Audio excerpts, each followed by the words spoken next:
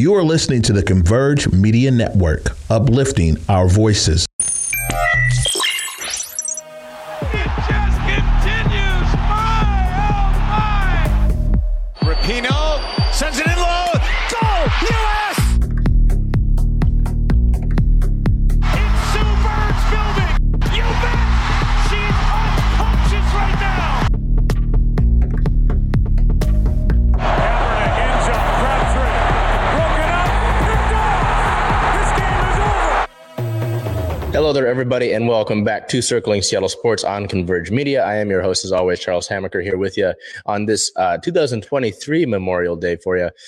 Full week, of course, nothing else really slowing down. I know I mentioned last week how I said the Seahawks are going to kind of slow down, but they have OTAs, so I lied about that. It's packed here. We've had on and off nice weather. I mean, it's a little breezy today, but that's besides the point. We'll get into it here with our Seahawks. As I mentioned, OTAs are starting, so we've got a bunch of movements in and out of camp, and some injuries that had to go under surgery. So that is interesting here. Some domino effects within the Seahawks because of stuff like that. On May 22nd, as we go straight into team notes here, the team signed nose tackle Latrell Bumpus, and as a corresponding move, waived outside linebacker Chris Garrett. And on the same day, this is the 22nd, the team signed cornerback Artie Burns. Now, if you remember, Burns was signed last year as a free agent from the Chicago Bears. He came along with the coaching staff hires that were made because of this familiarity there. I believe there was a Sean Desai hiring. But he didn't play much. You know, he's an active scratch, many games, and just really didn't do much in that Seattle cornerback room, especially considering the younger cornerback talent that really emerged in a guy like Tariq Woolen. Speaking of Woolen, on the 23rd, he underwent surgery. Tied last year for the league lead in interceptions, Tariq underwent arthroscopic knee surgery that is expected to sideline him until training camp. Woolen injured his knee while walking on the practice field for OTAs 1 week ago. Doctors reviewed the injury and said that Woolen would undergo surgery in Houston, which went as well as the doctors could have hoped. It is considered something minor. So you can see here that we've got Burns coming back for a reason like that, create some competition in camp. Keep that intensity up. And you've got a veteran in the cornerback room. So it's not the worst thing in the world. It was a little confusing at first to hear that they were bringing Burns back, especially considering that you drafted Devon Witherspoon. You've got Woolen. Trey Brown's going to compete for a spot after being one of the more exciting cornerbacks that you've brought into this room. Kobe Bryant. You've got a young cornerback room. So it was a little bit confusing at first, but you take into account the Woolen surgery, and it's understandable. More continuing with the Seahawks and OTAs, the team did sign offensive guard Anthony Bradford, one of their draft picks. Nose tackle Robert Cooper was waived as the Artie Burns deal was made official that day. This is on the 23rd. The team also on the 23rd finalized their preseason dates and times. We had opponents weeks 1 through 3, but we didn't have any dates or times for that. So week 1 will be August 10th versus the Minnesota Vikings here at Lumen Field with a 7 o'clock kickoff. Week 2, August 19th versus the Cowboys here is at 7 p.m. And then week 3 to wrap up the preseason, August 26th at the Packers at Lambeau with a 10 a.m. start, which is going to be interesting for a preseason game, but I digress. And then the last piece of news here out of Seahawks camp OTAs, the team worked out quarterback E.J. Perry, former Texans and Jaguars quarterback, a former 2-time All-Ivy League performer at Brown, the offensive MVP of the Shrine Bowl, and had the top athleticism test score of any quarterback in his combine. So it's interesting. Again, competition with moves like that, considering the quarterback spot or the move like Burns, you got to consider the competition part of things. Pete Carroll lives for that word in general. So just always keep that in mind, when moves like that are made. And league related news, this one kind of caused some controversy. I'm kind of okay with it. But I also get the folks, especially the players, that are saying we're getting closer and closer to removing special teams as a whole. The league approved a new fair catch rule. Fair catches behind the 25-yard line will result in the ball starting at the 25, as well as any fair catch beyond the 25, resulting in the ball being placed at the spot of the catch. So that's interesting. I don't know how that'll go, but I don't know. It's tough with kickoffs considering how big the possibility, how increased the possibility of injury is on those. But at the same time, also, it's like special teams are such a big part of the game. You don't want to just remove them outright. So I don't know. I can get both sides to an extent, but I like to listen to the players more so than anything else. So, we'll move over here. We're going to look first at the upcoming dates for the Seahawks, as I was wrong previously, and I said that Seahawks, we're going to kind of cool off for a bit. Their different OTA offseason workouts include the May 22nd, 24th, or 25th, May 30th, which is tomorrow, June 1st and 2nd, and then June 12th through 14th. And then mandatory mini camp is June 6th through 8th. Obviously, OTAs don't include the word mandatory, so any sort of anger about those guys and any certain veteran not being there doesn't necessarily make sense because they don't have to be there. So we move over here to our Mariners, who are continuing their 10-game homestand to end the month of May. Began with it did begin with a 4-game stretch against the Oakland Athletics, the franchise and the team that continue to struggle for unfortunate reasons. May 22nd versus the Athletics was an 11-2 win. Our player of the game, left fielder Jared Kelenic, 3 hits, 2 runs, 3 RBIs, and a 2-run homer as Luis Castillo recorded his 1,000th career strikeout in that game. We did not have one for that game. That was a big one. I mean, Kelenic had a big game, as you can see, with being named player of the game. But Julio Rodriguez also got going pretty well in that one, reached base all 5 times that he went to the plate, recorded 3 hits on the day. So nice to see Julio have that sort of start to the homestand after he had been relatively struggling to begin the year. Same with Jared continuing to push forward, and Seattle gets a nice blowout win to start the homestand. May 23rd in Game 2 versus the Athletics, a 3-2 win, a nice and tight one. The player of the game, shortstop J.P. Crawford. J.P. 1 hit, 1 run, 2 RBIs, 1 walk, and a 2-run homer to tie that game up. And then Ty France, just a batter after, and you can see our picture of the game here from Live Lions, had a solo shot to give the Mariners a lead that they would never look back from. May 24th in Game 3 versus the Athletics, a 6-1 win. Our play of the game, right-handed pitcher Bryce Miller. Miller continues his historic start to his young career. 6 innings pitched, 2 hits allowed, no runs allowed, 1 walk, and 6 strikeouts. In that game on the 23rd, France had been hit on the hand by a pitch and caused some major swelling. It didn't hit his wrist, which has caused him problems before. So he just took the day off. And as you can see here in our picture of the game by Brian Saldana, Sam Haggerty was playing at first. I just can only imagine what positions Haggerty will not have played by the time that his career has ended.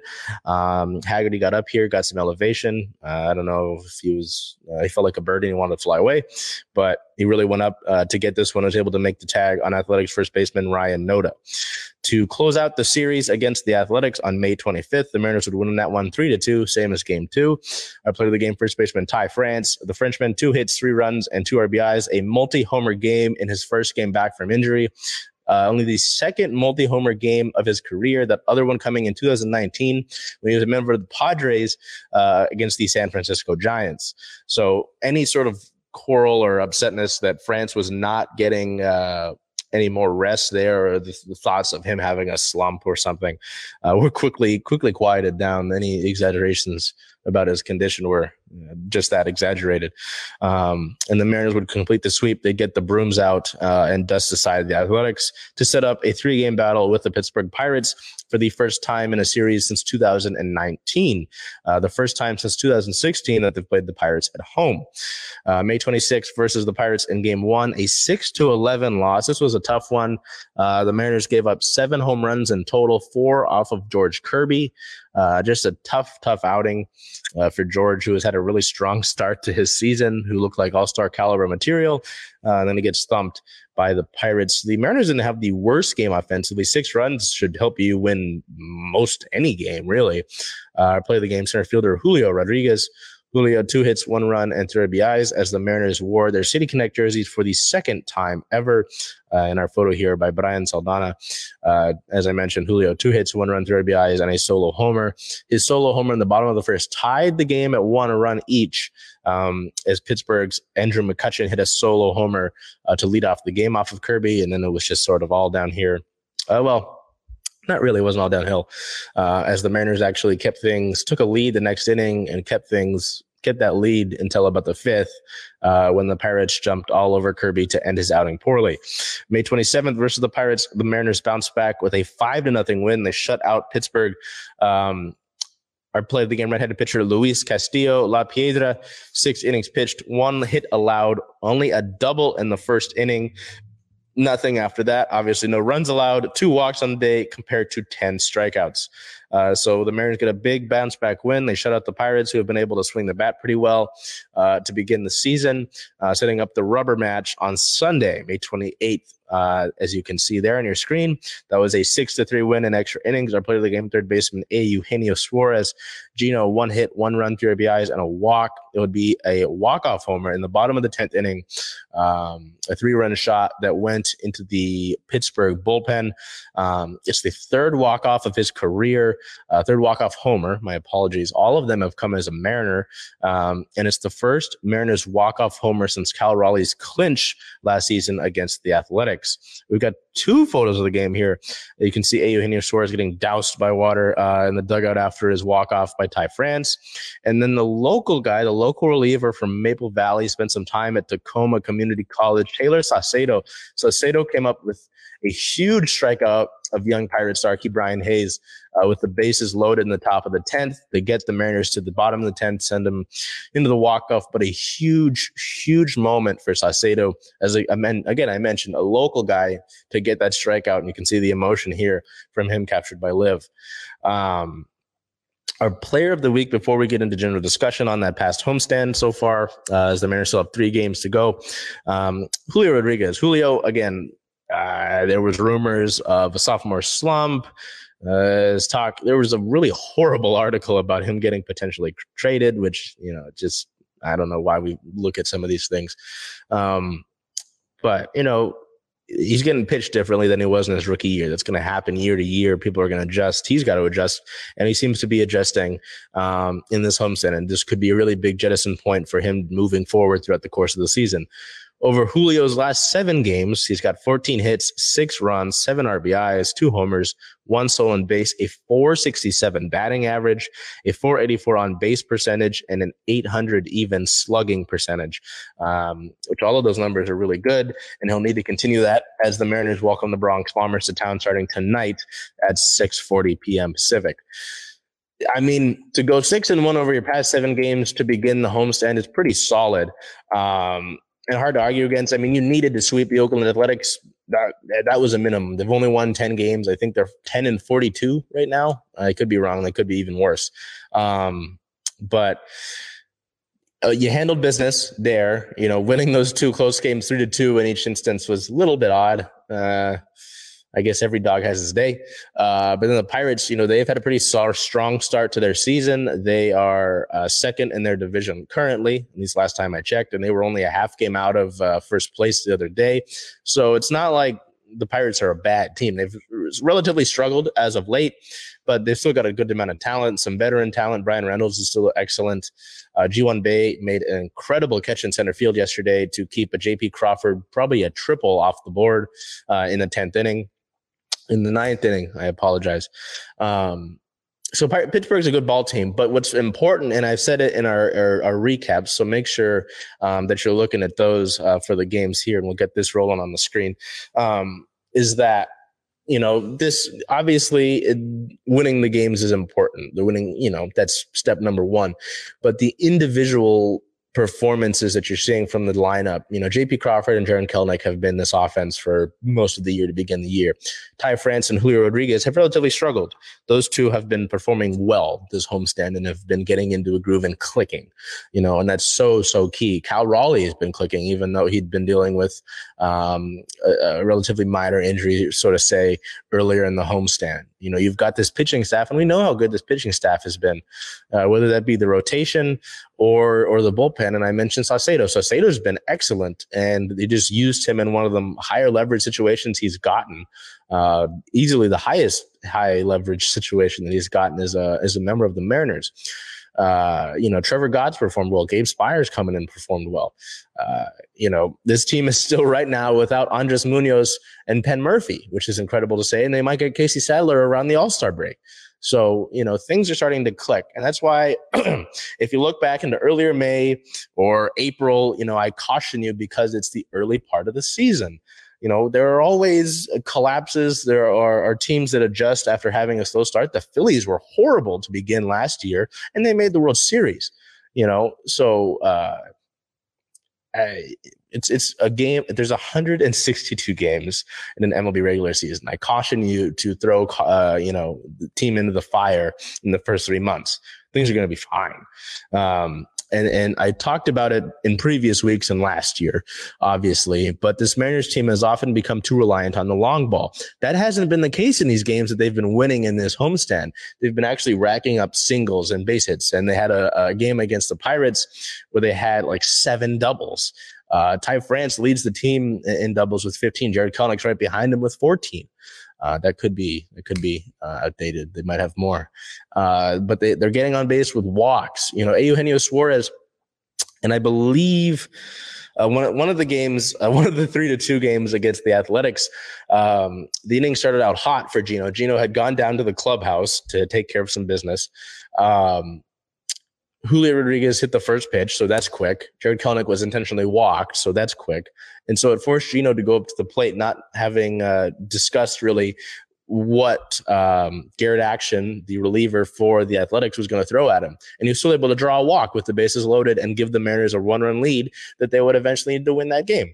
So, again, that patience and that plate presence and the Mariners for years have talked about this mantra of controlling the zone, whether that be on the offensive end of things where, you control the strike zone, you're able to dominate the strike zone, you're able to take good pitches, or on the pitching end of things and the defensive end of things where you're able to throw strikes, and that's something they talked about Taylor Saucedo about, that he mentioned in the postgame presser yesterday. He talked about how when he was brought in here, they said you get a little bit out of the zone sometimes, but when you're in it, you're really good. And he mentioned that this might be a small note for some, but it was a really inspiring message of confidence for him.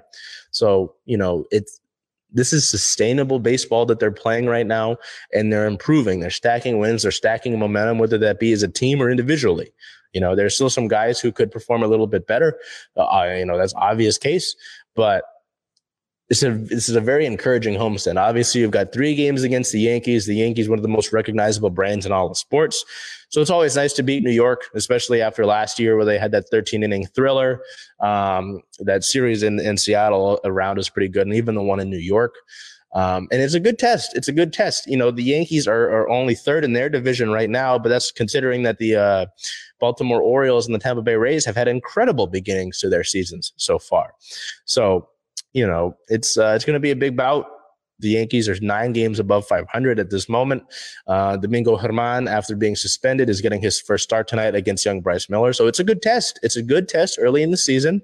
If you can finish off this homestand with a series win, let alone, I'm not going to even say that. If they can finish it off positively, even bigger.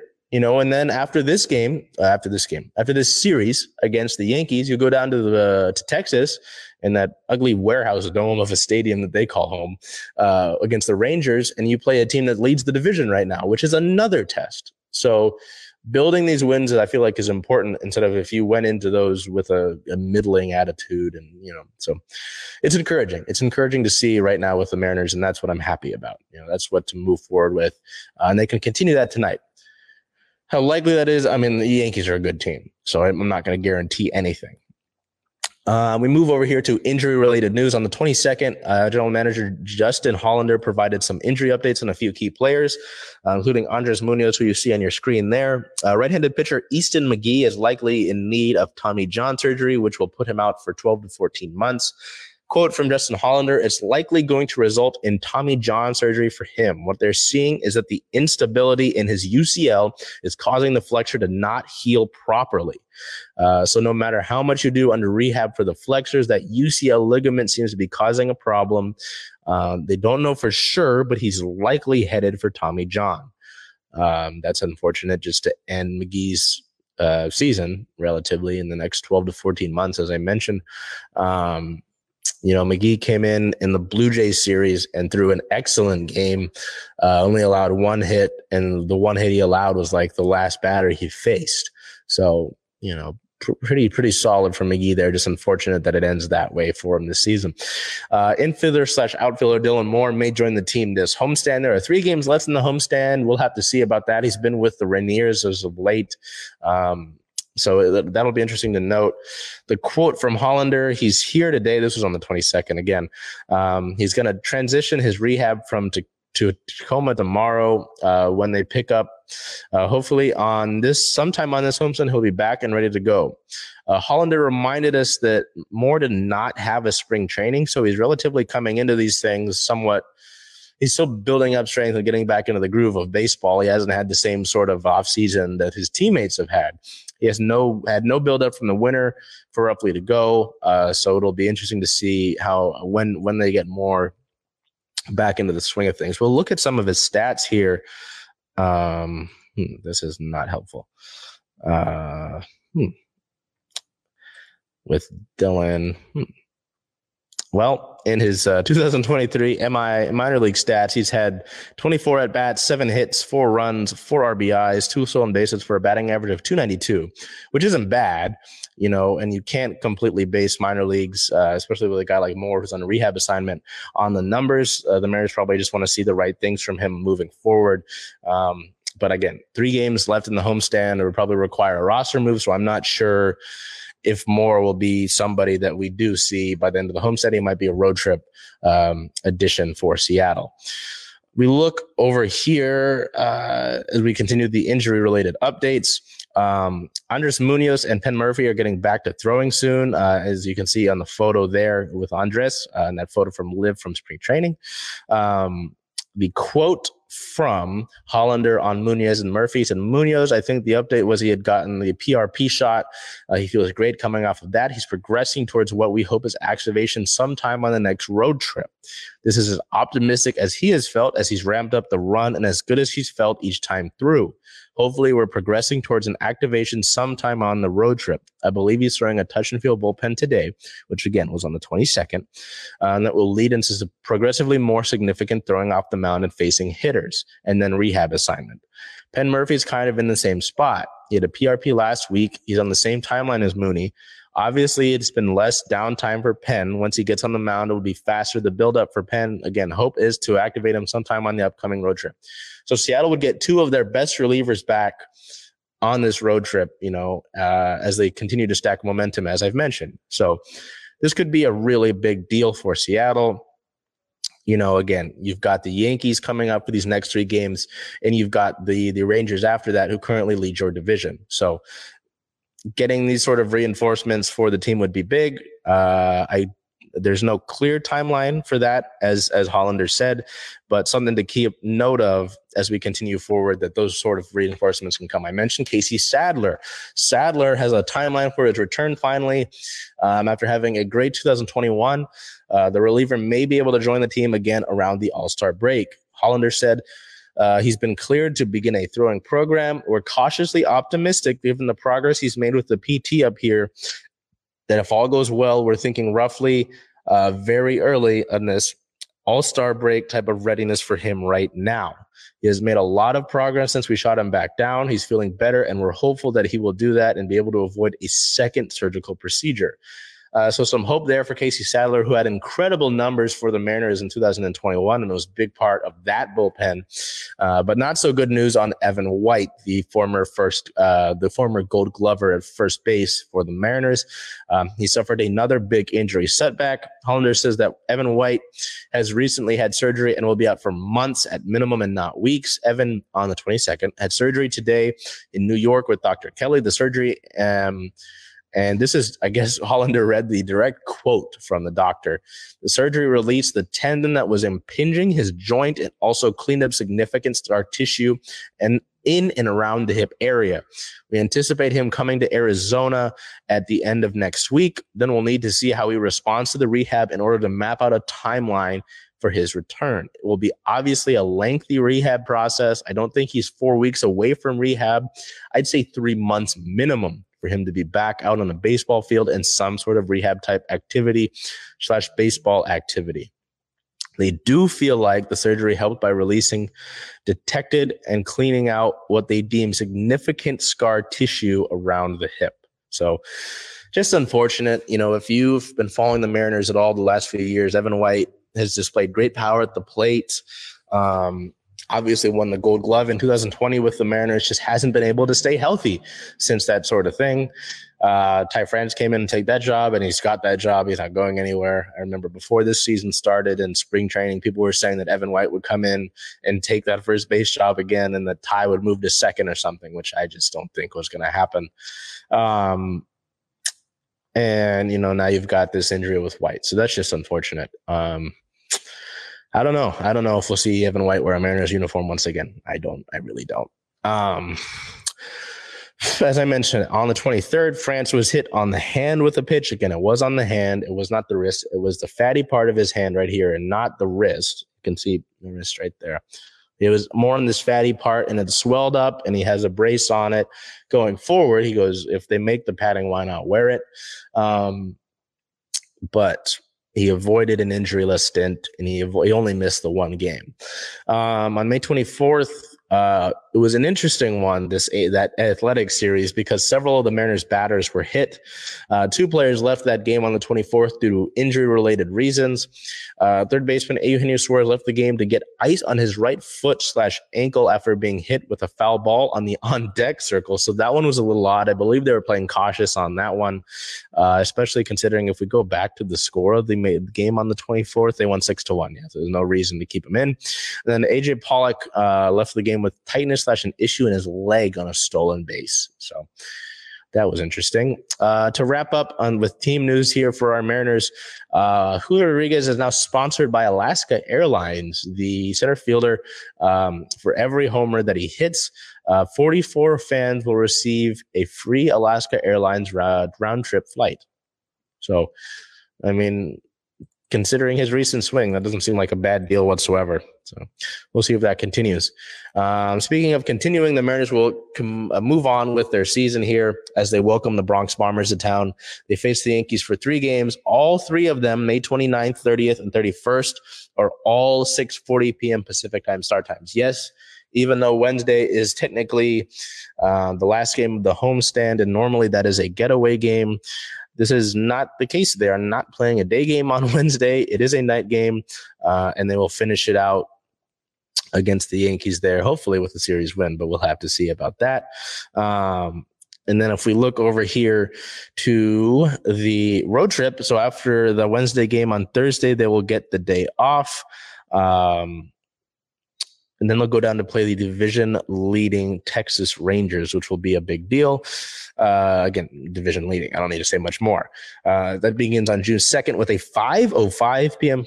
First pitch. June 3rd is a 1:05 first pitch. And then June 4th at the Rangers to wrap up that series down in Arlington is an 11:35 a.m. first pitch. So big series there. You've got the Yankees in town. Anytime you play the Yankees, it's a big deal, just whether because they're good or just the hype that comes with the Yankees. Then the division-leading Rangers to start that road trip. Our Storm, following a historic loss, were able to put things in a much closer light than that season opener against the Las Vegas Aces. They welcome the Dallas Wings to town, playing the second of 3 games at home to begin the season. A 4-point loss, not a 41, so big difference. May 26th versus the Wings, a 91-95 loss. Our player of the game, Jewel Lloyd, once again at the shooting guard position, 30 points, 3 assists, 2 rebounds, and a career high for a game, 3 blocks. This was a tough one. Once again, just like the Aces game, Seattle started out hot with Yvonne Turner running the point. Mercedes Russell was getting some nice play in the paint. And then I mentioned the paint. And then once again, the Storm just it's like paint pain. They're getting beat inside historically. Through, I believe, the first quarter, the Storm were on pace to give up 72 points in the paint. They're just getting beat bad in the paint. And I wonder why. I mean, she didn't get any minutes in this last game. Why you're not putting Dulcie Fanka-Mengiadu in, to get some minutes as one of the bigs. You know, I don't see why that would be the case. It's no slight necessarily on Izzy Magbagor or Mercedes Russell, but I don't think it would hurt to try something, especially considering the fact that you're in a new era with this Storm team. give these players chances to develop. Get some Jade Melbourne in there more. She didn't get, I don't think, any minutes in this game against Dallas. Dulcie didn't get any either. So that I don't necessarily agree with. I get it was a tight game. I feel like you could have done that, though, in the second and third quarter. Seattle had to claw back into this one late. With 3 minutes left, they were down by 11 points, and I was kind of thinking they might be out of it. But they had some players step up along the way. Kia Nurse had a big game in this one after only playing 3 minutes in the second half of the season opener. Arela Girantes had a huge fourth quarter, I'd argue. She was in for most of the key moments in that game. Sammy Whitcomb hit a couple big shots down the stretch after being cold to begin the game. Jewel Lloyd is Jewel Lloyd. I mean, watching Jewel Lloyd play basketball is a treat. But it was a tough ending. It was a tough ending because Dallas had missed a shot on their end with plenty of time left for Seattle to get up a final shot. The Storm could not get that final rebound, and it went right to Satu Sabali, who put the ball back up for a quick 2 and to extend that lead. And then on the Storm inbound with, I believe it was like a second and tenths left, the inbound went into the paint where Ezzy Magbagor and a few other Storm players weren't looking at it, and it bounced right off of Ezzy's head. It was like a bad joke. And the Storm lost that one. So it was tough. Again, it's going to be a long season. I don't expect the Storm to win many games at all. But to show the fight that they did in this one, to display that they probably could have won this game had it been, it seemed like they just ran out of time. Obviously, their presence in the paint has to be better. They actually won the rebound battle in this game, so I can't be upset about rebounding. But points in the paint's a different thing. They're getting beat inside, and they're not getting anything inside on the other end of the court. So that's something for them to look forward to. But I could only wonder how many times our player of the game is going to be Jewel Lloyd this season. I'm going to start counting. This is 2 games out of 40 so far. So we'll see that throughout the course of the year. In team-related news for our Storm here, this is an interesting one. It's kind of been back and forth. Will she, won't she? Will we get some clarity sort of thing? We haven't really. On the 22nd, the Gabby Williams saga continues. Williams is unsure about playing in the WNBA after there was just so much back and forth. So this report came out on the 22nd, as I mentioned. Kevin Pelton, a senior writer at ESPN, quote, restricted free agent Gabby Williams has yet to decide whether to play in the WNBA this season after having her contract suspended by French club Asvel prior to the deadline set by the league's new prioritization rule, according to her agent. It's an option for Gabby, her agent says. For now, she's prioritizing her health while taking into account her French national team commitments this summer. From there, we can start to evaluate availability for the WNBA, but as of today, we are still a couple steps away. Now, that's interesting for a couple reasons, and this whole Williams situation is interesting because a friend of mine put this situation and this potential scenario into my head. Obviously, this season for the Storm isn't going well, and it probably won't go very well. But what if the case is, Williams is a good player. Williams, we've seen that, athletic, defensively, showed some good games last year on the offensive side of the ball when she clicks.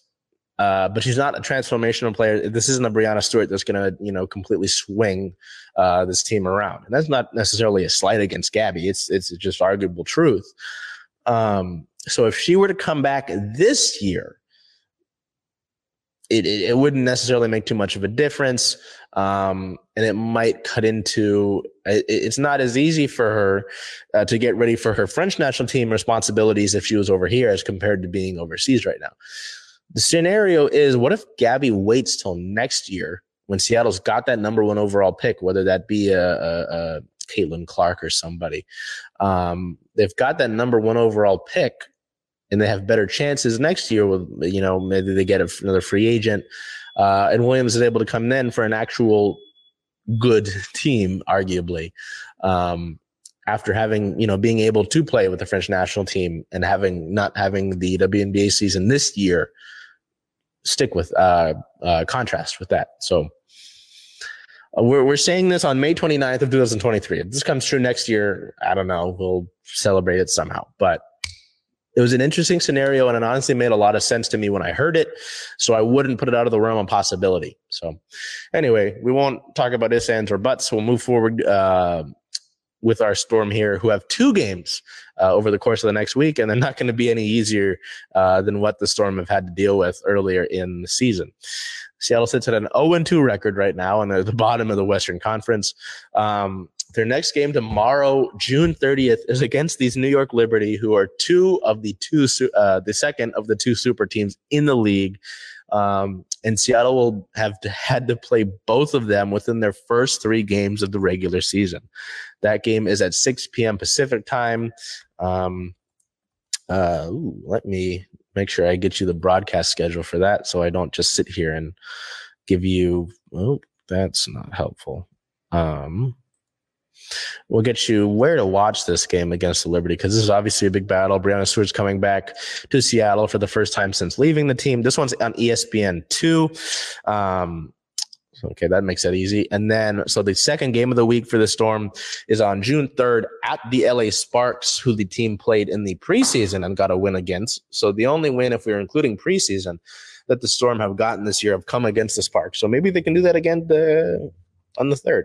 June 3rd at the Sparks, a 7 o'clock tip. That's on the CBS Sports Network, Fox 13 Plus, and Amazon Prime Video, which if you're in the state of Washington, you can just watch it on Amazon Prime Video.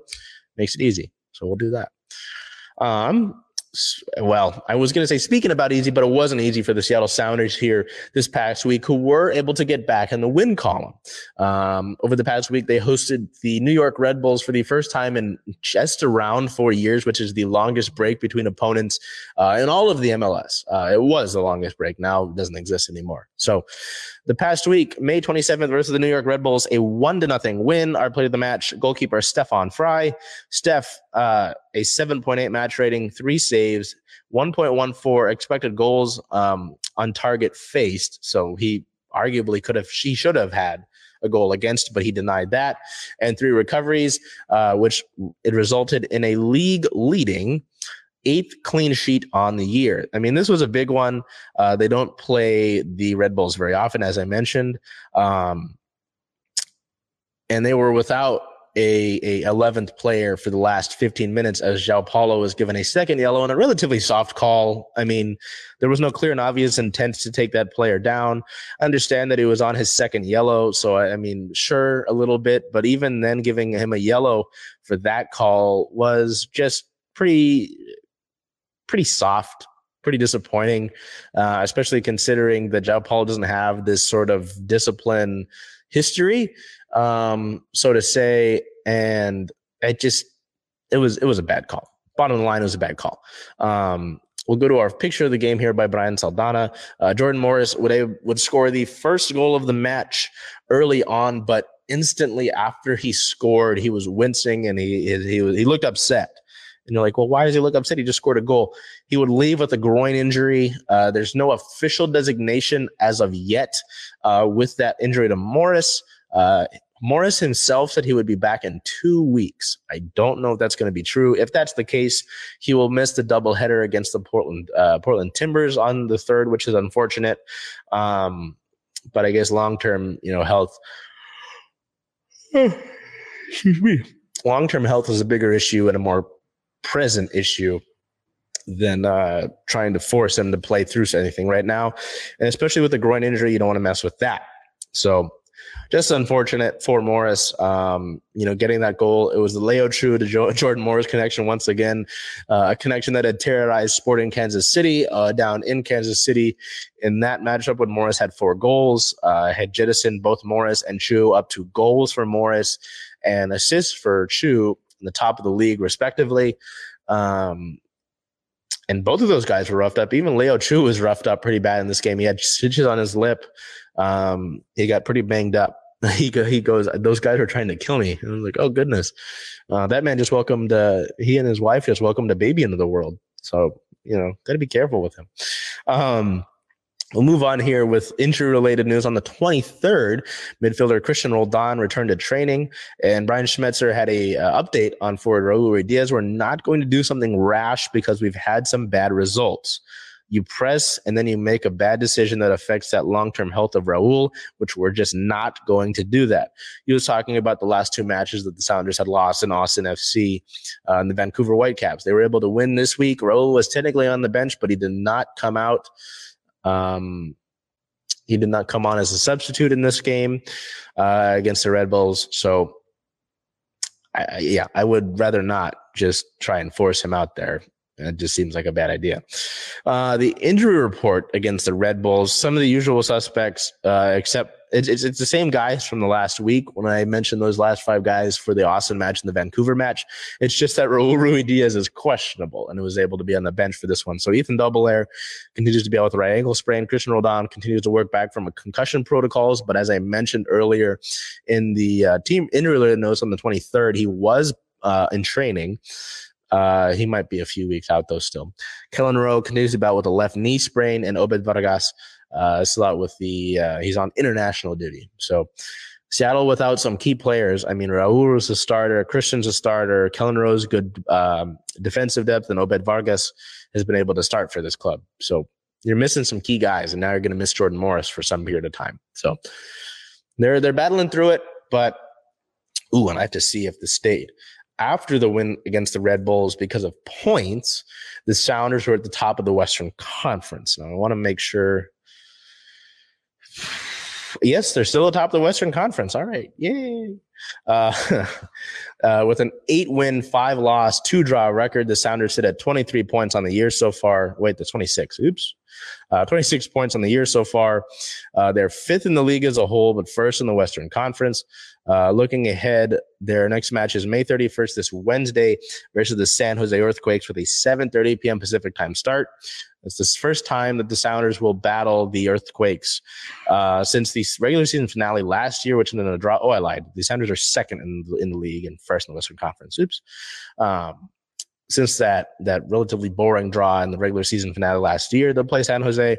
And then June 3rd versus the Portland Timbers is that big double header match with the OL Reign, where both teams from Seattle will play both teams from Portland. That match is at 1:30 p.m. Pacific time for the Sounders. So 1:30.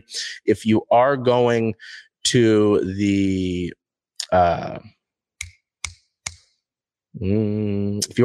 doubleheader, your ticket to either match will get you into both of those games.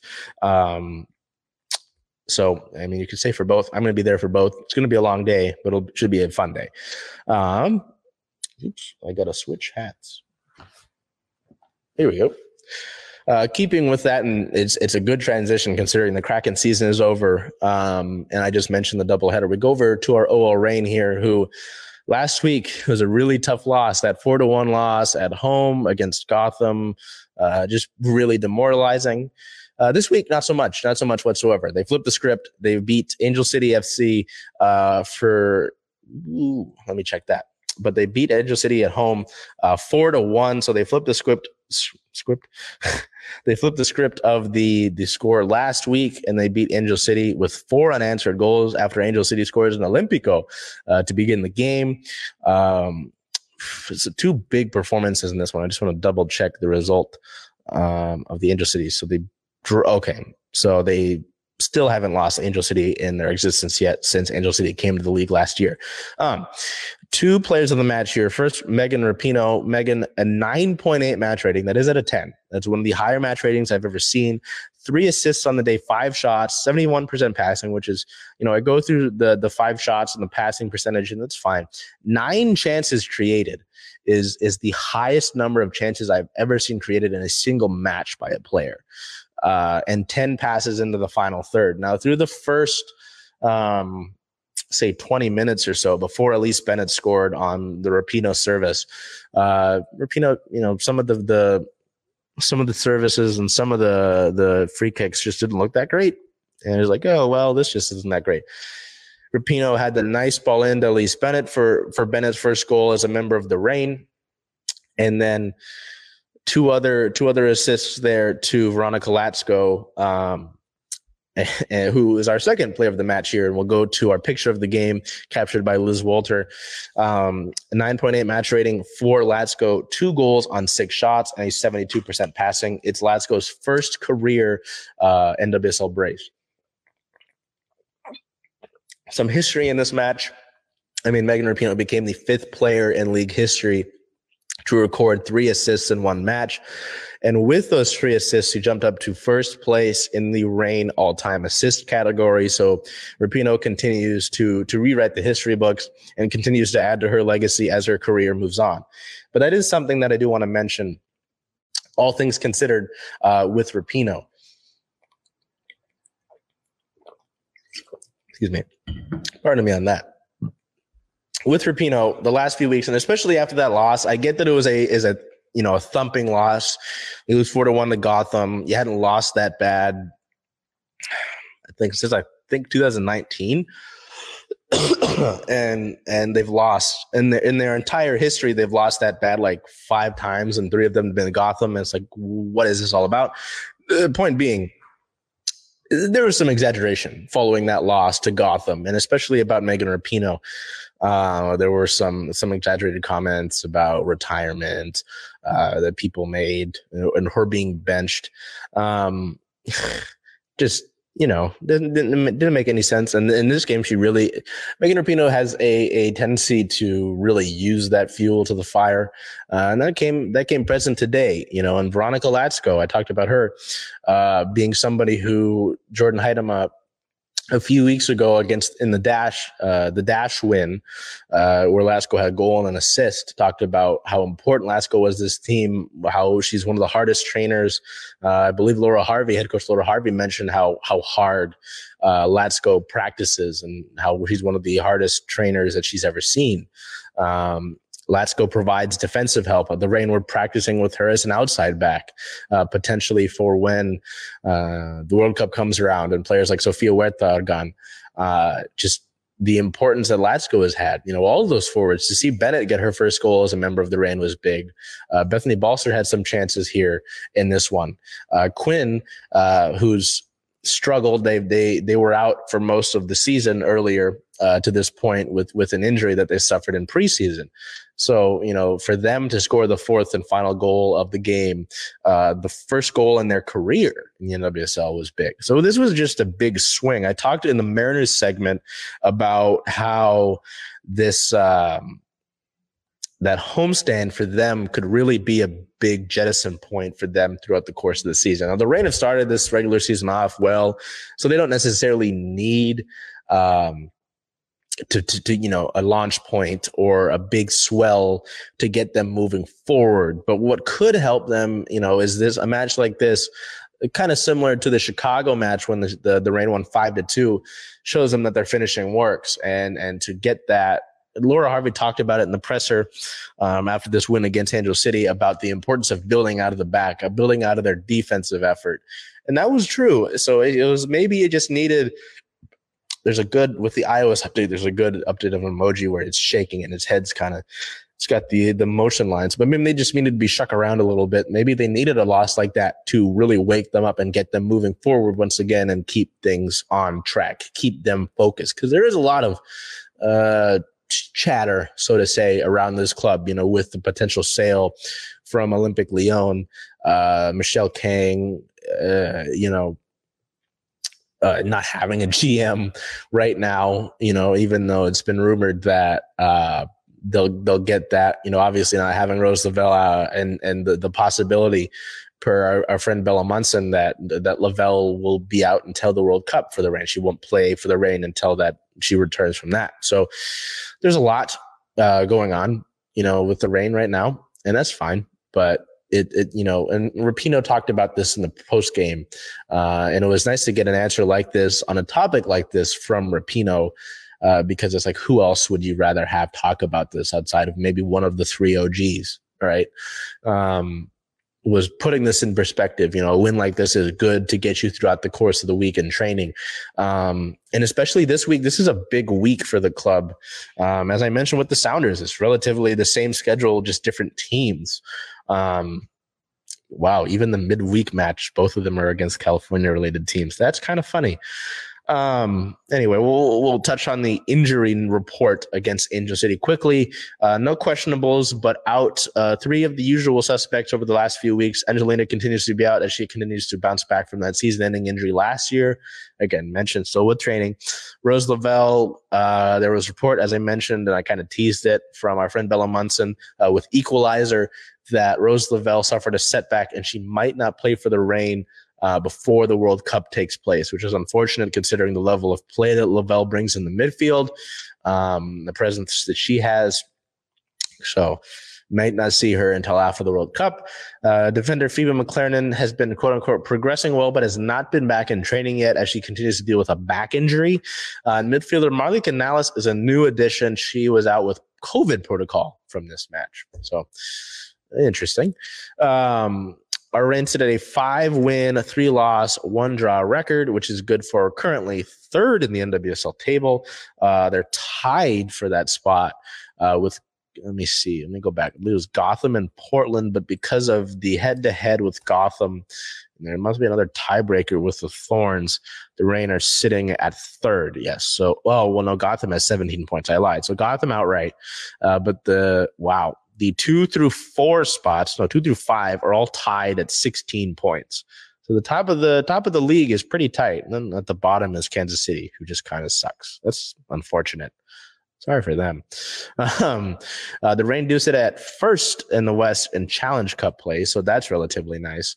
In their division, they have 1 win and 1 draw, so it's not like there's too much going on. But speaking of Challenge Cup, this next match that you see on your screen here, May 31st versus the San Diego Wave at 7 p.m. Pacific time. This one is at San Diego. I apologize, on the road. This is a Challenge Cup match, so another chance to continue towards that $1 million prize pool money for each player. The $1 million prize pool money, I apologize, on Wednesday. So they'll have that. They won't get a full week of training before their doubleheader match against the Portland Thorns, the same day as that Sounders one. As I mentioned, again, if you buy one ticket to one of the matches, it gets you into both matches. June 3rd versus the Thorns is a 5:30 p.m. Pacific time start at Lumen Field. We'll see you there for both of those matches throughout the course of the day. It should be fun. I'd love to sweep Portland. After last year, the doubleheader, when the Reign won their match, but the Sounders did not. So I'd like to bounce back from that, but we'll see. We go over to our Seawolves here, who continue to roll forward. They continue to roll on. I talked about it last week about the importance of these last few matches in the regular season for the Seawolves before we get to, the championship series of the playoffs, especially building off of the matches that you had where you had kind of a bunch of bottom feeder teams and you wanted to build momentum against them, tune up against them and really get big performances, especially without your captain, Rikard Hadding. They got a big performance in this win against Old Glory DC, the second team at the time. I don't think they've moved. No, they have not moved. The second team in the Eastern Conference in Major League Rugby. The Seawolves would win that one by a score of 41-19. So a good old DC beatdown. Our player of the match again is wing Ina Futi. Futi, another hat trick, his second hat trick this season. I believe it's his second in MLR as a whole. 3 tries scored, 15 points recorded, 8 ball carries, and 172 running meters. So Seattle continues this stretch down the course of the end of the regular season with a big win, as I mentioned, 41-19. It wasn't like there was a doubt in this one. They didn't have to necessarily come back from a lot or make it this big thing against Old Glory. They were able to win this one by a big margin, especially going into that was the third last game of the regular season. Fourth last. I apologize. I jumped the gun. This was big. This was big. They continue to be without their captain, which, that's tough to do as a whole. But to get another hat trick out of Futi was big. To have, AJ Latimu continue to play well as he has as the fly half for this team. it's his. Okay, I apologize. This is the third hat trick of his career in MLR, and he becomes the first player in league history to record multiple hat tricks in a season. Ina, to you, hats off. That's goodness gracious. Especially with Futi having the last few weeks after having had his hat trick against the Jackals, against Dallas. I believe, I don't know if this is updated for him. He just, that was huge. It's a big time performance. And as I mentioned, when we learned the news about Hathing being out with injury, we needed people to step up. Ina Futi has stepped up. That's big. And the exciting part is about this young wing is that he is, he's young. This is somebody that can hopefully contribute to the Seawolves for years to come, and who knows, continue to rack up the hat tricks. So very impressive there. Big performance from Futi. I'm sure he'll be in the MLR top 15 performers of week 15. I don't know if that list is out yet. We're going to check if that list is out yet, because our next note, actually, in team-related news, is regarding last week's top 15. No, not out yet. But anyway, we'll get to that. So on the 23rd, 2 Seawolves were named to the MLR top 15 performers of week 14. Blindside flanker Ben Landry with 77 running meters, 15 ruck arrivals, and 9 tackles made, as well as outside center Dan Creel. Danny, 141 meters run, 11 ruck arrivals, and 9 tackles made. So we wrap up our Seawolves section here. The Seawolves sit at an 11-2 record, 11-2, 54 standing points, which is good for second in all of the league behind San Diego. The Legion have already clinched their playoff spot. With 5 standing points, the Seawolves will clinch theirs. Their next match and the opportunity to clinch that playoff spot is on June 4th versus the Utah Warriors with a 7:30 p.m. Pacific time start time here at Starfire Stadium. We will see you at Starfire for that one. I believe the Utah match was the second loss of the season for the Seawolves. Oh, goodness. That was a good match. It was tough coming off of the loss to San Diego, who I just mentioned has clinched their playoff spot already, and they've been the consummate best team in this league this year. That was a tight one. That was a 6-point loss down in Utah on April 15th. So Seattle's looking to get some revenge and looking to continue to build their case towards the postseason and clinch a playoff spot. To wrap it up, our Seattle Star of the Week, I thought with her, there were a lot of great options, for this week, whether you could go Julio or Taylor Saucedo after that strikeout yesterday. I was really contemplating putting Saucedo. You could have gone with Rapinoe. You could have gone with Futi. Just give them the honorary notes there. But with Veronica Latsko, who I did end up choosing, who, is somewhat been a journeywoman veteran around the league, has dealt with some serious injury, had a tough giveaway in the last match against Gotham and was really hard on herself for that one and took that personally. For her to come back and record her first career brace and have this big performance against Angel City as a response was huge, and it was great to see that. Someone who always does what's asked, whether it's coming off of the bench in the last 25 minutes to bring a spark or play well defensively. They had her playing outside back, as I mentioned earlier in the year, whether or starting a match like she did in this one. Latsko does what she's asked, a consummate professional. Jordan Heidema raved about her, saying that she's one of the better players that she's ever played with. Megan Rapinoe raved about Veronica Latsko. Obviously, Laura Harvey did as well. So to hear that sort of endorsement and to hear how, obviously how close this club is amazing. But I wanted to highlight Latsko for this sort of performance, because she's been big in the matches that she's played in for the Reign this season, and will be big, especially when the World Cup comes around and the Reign will lose several players for the World Cup. So that will about wrap us up for the 2023 Memorial Day edition of Circling Seattle Sports on Converge Media. Man, it's so fun each week, whether that's through the course of the week or through every Monday that we see that we get to tell these stories, that we get to see, these different performances all across the board. So whether we see it at a match this week or a game, be it T-Mobile Park tonight as the Mariners take on the Yankees, make sure you remember that famous quote from Ken Griffey Jr. If every team didn't want to sign me and the Yankees wanted to sign me, I would retire, or something along those lines. Regardless, until I see you again, take care of yourselves, be well, and do whatever you can to make today a great day.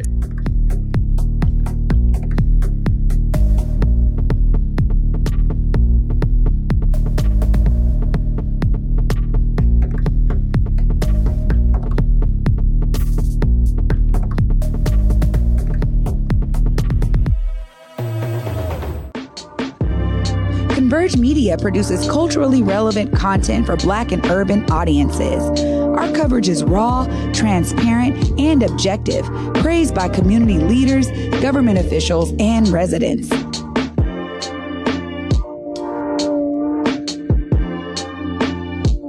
Support Converge Media today via Venmo, Cash App, or PayPal at Converge Media.